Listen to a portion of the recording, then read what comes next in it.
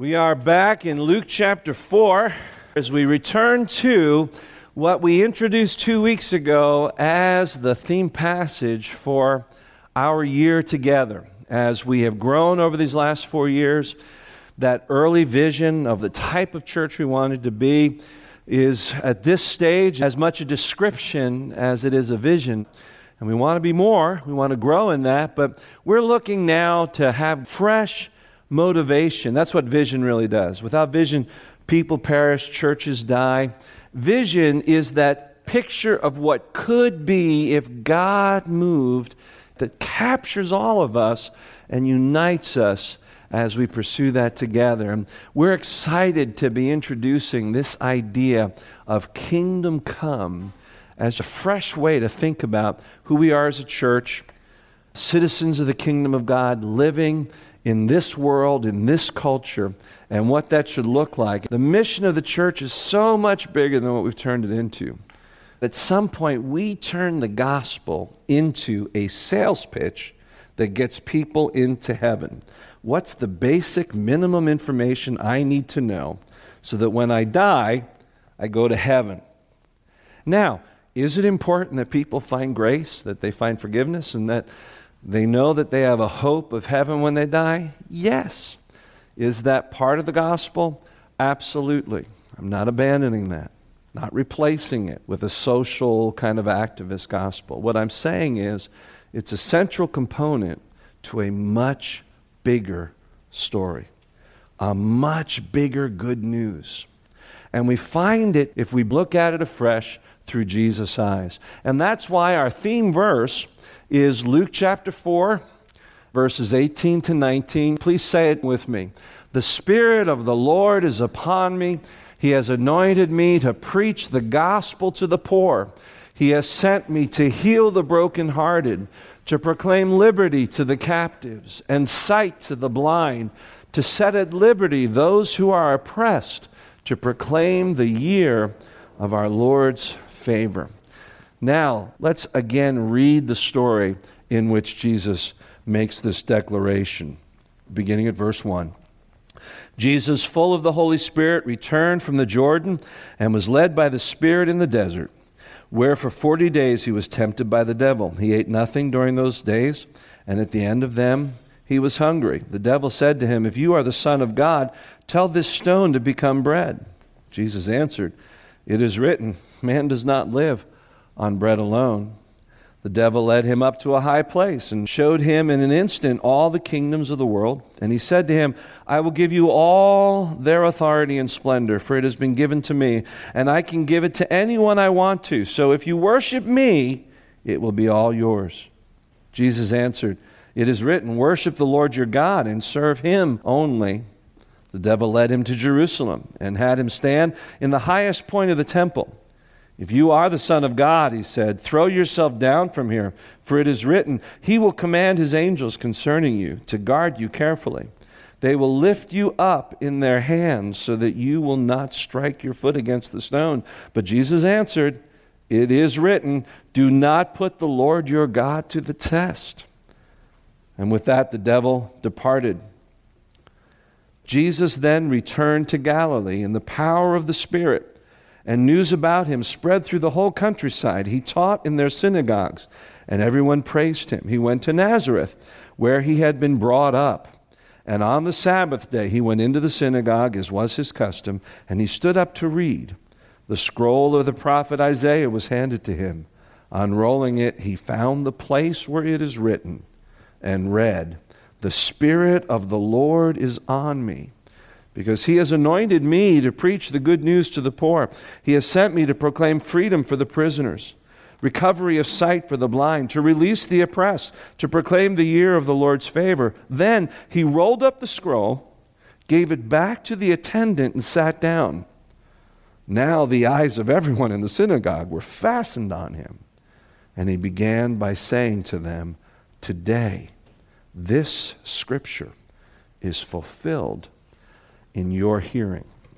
This is Luke's story of how Jesus began his whole ministry. I backed up a little earlier this week to include the scene of the temptation of Jesus because it reminds us that this world, the world into which Jesus came, has a master. He is the prince of the power of the air, Scripture says. It's a reminder that Jesus came into a world that was broken and lost, that had been lost to sin and therefore was given over to darkness. We today live in that world.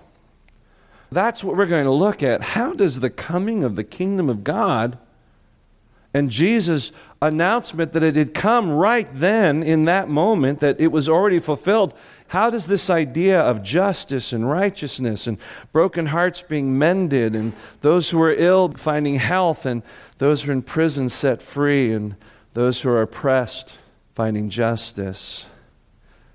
We hear those incredible things that in the coming of the kingdom, God's favor comes to earth. We look around and we see a very different story. 2,000 years later, we could easily ask, where is the kingdom? Peace was promised, and yet for the last 3,000 years, there have been no more than 268 years of peace, only 8% of recorded history. Since World War II ended, 250 major wars, over 50 million combatants have died since the end of World War II. Coming of the kingdom promised justice, but justice is not an accomplished fact. Women, children stolen from their homes, sold into slavery. Genocide still exists. People are still pressed down because of the prejudice that comes from our various ethnicities and our cultural differences. Healing was a part of the promise of the kingdom. And yet, even as we speak today, there are 34 million people suffering from AIDS, tens of thousands of AIDS orphans who have lost both of their parents. Children are trying to raise children. The current Ebola epidemic, the CDC just sent out a projection that by January there will be 500,000 people who will have contracted Ebola. By the way, our own organization that we partner with in Uganda and in the Dominican Republic, their largest orphanage in Sierra Leone now is only 16 miles away from the Ebola epidemic. They're desperately trying to raise funds to build a fence around their property to protect almost 1,000 that they've taken into their orphanage and school. For many of our brothers and sisters around the world, these things are right at their doorstep.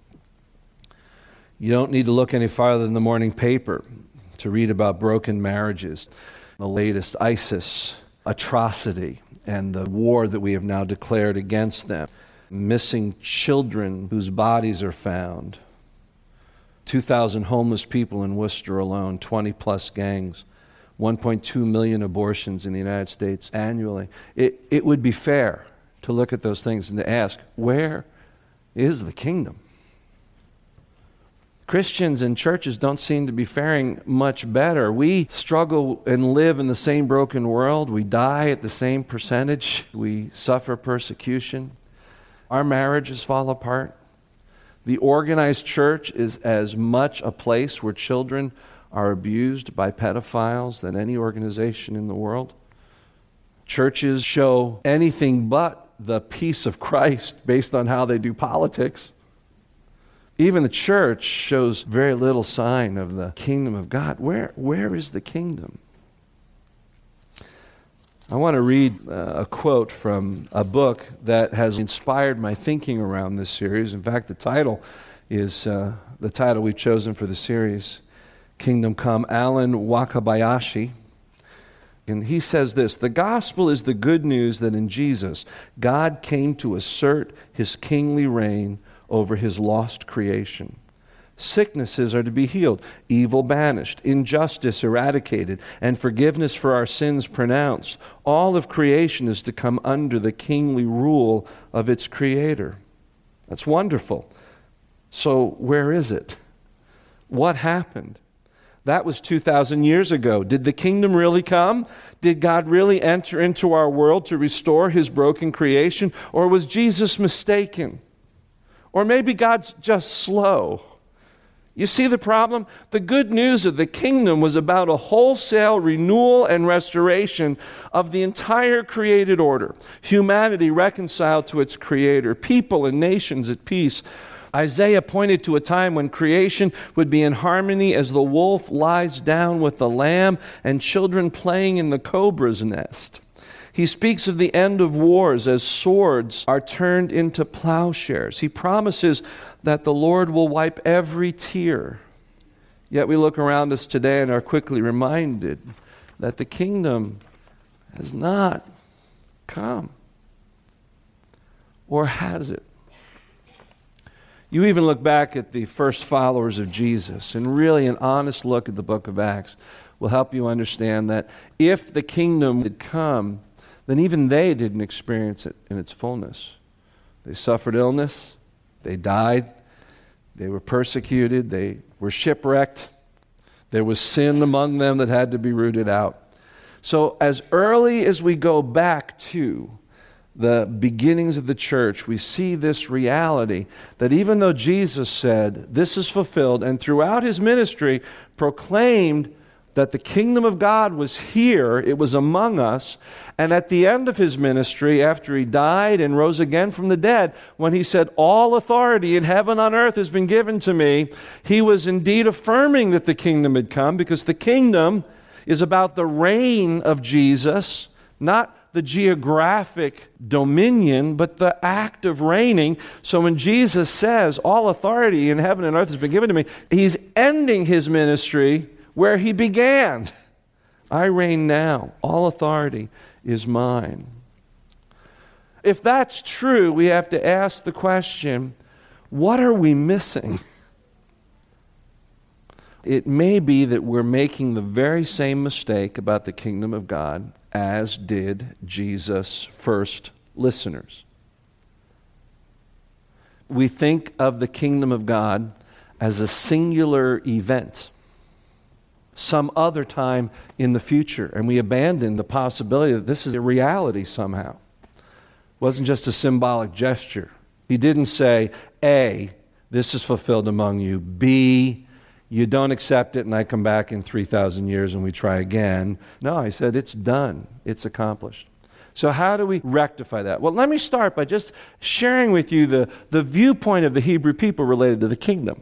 When they read the messianic prophecies about the one who would come, they viewed it through centuries of tradition, but they also viewed it through their current context.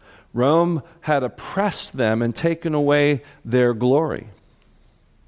There was no king on the throne of David. When they thought of a kingdom coming, they thought of a singular event that they referred to as the day of the Lord, in which the Messiah would come and everything would change. It looks something like this. They were in the old age. Sin had brought about death and injustice in the world.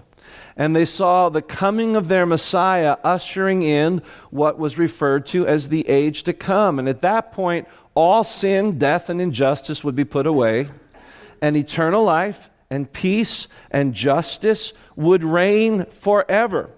He will reign forever, and of his kingdom there will be no end. They love those verses. The Messiah would come. God would restore Israel to its glory. Rome and all of the Gentile evil pagan world will be judged harshly, and Israel alone would shine. That was their idea of the world. And is that not, in some ways, even though we have all these very complicated timelines about the end of the world, we've got another movie coming out that reboots the Left Behind series now with a bigger budget and more well-known actors. We debate all the specifics about that timeline. Don't we also, in some ways, see that? There's one camp that I have great respect for, and one of the things that drives them is this statement: time's short and hell's hot. Got a lot of work to get people out of hell into heaven. Well, yeah, that's right. But there's so much more, too. It's this idea that things are just really bad, and someday Jesus is going to come, and we're going to be better, and then everybody else is just going to go to hell. We're just hanging in there. That's not the gospel that Jesus spoke about. But that's what the children of Israel expected. And by the way, it's why they rejected him. They missed out on another part of the messianic prophecies that spoke about, as Lou said last week, a suffering servant. He was despised and rejected by men, Isaiah 53, a man of sorrows and familiar with suffering. It pleased the Lord to lay on him the iniquities of us all. And by his wounds we're healed. They didn't see that part. So when God begins to enact his plan and the real kingdom shows up, they missed it. This confused even John the Baptist. In Matthew chapter 11, Jesus is going about saying things and doing things that don't look like that first picture of the kingdom. And so even John, when he's imprisoned by the evil Herod, sends messengers to Jesus and asks him, "Are you really the promised one? Or should we be looking for someone else?" What was Jesus' answer? He says, "Go back and tell John what you see. The blind see, the dead are raised." So he pointed to this very thing as proof to John. Says, yes, it's here. It might not be what you pictured, John, but it's here. This is more like what Jesus spoke of when he talked about the kingdom. Next slide. This is what the prophets saw, a Christ who would come. But when he came first, he would come as Savior. He would come to provide the sacrifice so that the rest of God's plan could take place. This is what Jesus spoke about. And so what we have is the coming of Jesus, his declaration that the year of God's favor has begun because God has showed up on planet Earth. He's going to pay for the forgiveness of sins. And he modeled what that kingdom looks like. The blind were healed. The brokenhearted were comforted. Hungry people were fed by the thousands by 2 loaves and fishes. Raised people from the dead. Glimpses of the kingdom, but not in its fullness, because there would be another coming. Jesus' teaching about the kingdom is that it is both now, but yet at the same time, it is yet to come. The age to come was still something in the future, even though the kingdom had come.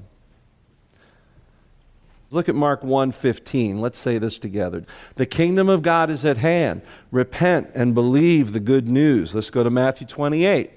Jesus' last words to his followers. All authority in heaven and on earth has been given to me. Therefore go. But now also look at Luke 18, where he reminds those who follow him, no one who has left everything for the sake of the kingdom of God will fail to receive many times as much, both in this age and in the age to come. Do you see the distinction of 3 very different things here? He speaks of the kingdom of God, and he's saying people are making sacrifices in the kingdom of God right now, but yet even as the kingdom of God exists, there is this age, and there is yet the age to come. Jesus talked parables about this. He talked about the kingdom being like a master who had come, and he had great land, he had a kingdom, and he put his servants in charge of that kingdom and went away for a time, promising to come back and hold them accountable for what they did in his absence. He talks about when the Son of Man will come in all of his glory and sit on a throne, and there will be judgment. He talks about that as something yet to happen, even as he said, the kingdom is here now. That's why we understand that both the age now and the age to come is the kingdom of God. We are living out the reign of Christ in this world that is still under the influence of Satan, still under the control of sin. We have work to be done. And next week, when we begin looking at how do we apply this idea of living in the kingdom now, even while we're waiting for it in its fullness to come, how does that change who I am as a person? How does it change who we are as a church and what we're to be about? It's going to get really exciting to me because it'll expand our idea about why we do things. And it'll relax some of you about feeling like you got to turn into an evangelist. What you have to be is a seeker of the kingdom of God. We all do that together. Grace finds its way into the lives of people. Oh, there's so much here that's exciting, but we don't have time to unwrap it today. But I want you just to think about this picture. The period we're in is illustrated beautifully by C.S. Lewis's Chronicles of Narnia. How many have read it? 4 human children find their way into a fantasy land through a wardrobe. There is a true king, Aslan. He is the Christ figure. Narnia is under the rule of the White Witch. And because of that, there is perpetual winter and no Christmas. Just cold. Once the sons of Adam and the daughters of Eve come, Father Christmas shows up. And he says, Aslan is on the move. He gives them gifts. And what happens? The cold begins to slowly move away. The closer Aslan comes, the more his reign is experienced, the warmer the climate gets. The snow melts, the flowers bloom, the birds begin to nest. In a sense, that's the world we live in. The forces of darkness are battling to keep control of this world, but Christ is on the move. He's on the move. And wherever his reign begins to exert itself, spring comes, life comes, God's favor comes. And that's you and me, sons of Adam, daughters of Eve. We are the vehicle to that springtime. Yeah, there'll be someday when Christ comes and then everyone's healed. All tears are wiped away. New heaven, new earth. But in the meantime, we get to be part of the great thawing as we bring the grace of God to the world around us. That's the mission. It's wonderful how great we get to be a part of it. Let's be inspired by that. Come back next week, talk more about the details. Let's pray. Father, thank you for this beautiful image that the mission, the good news, is so much bigger than what we've turned it into. It just opens up what our life can be like, and it takes away some of the intimidation about what it means to spread the good news. We can all bring God's favor to the world around us. It's glorious to think about it. Thank you, Father. Your kingdom come, your will be done on earth as it is in heaven. Amen.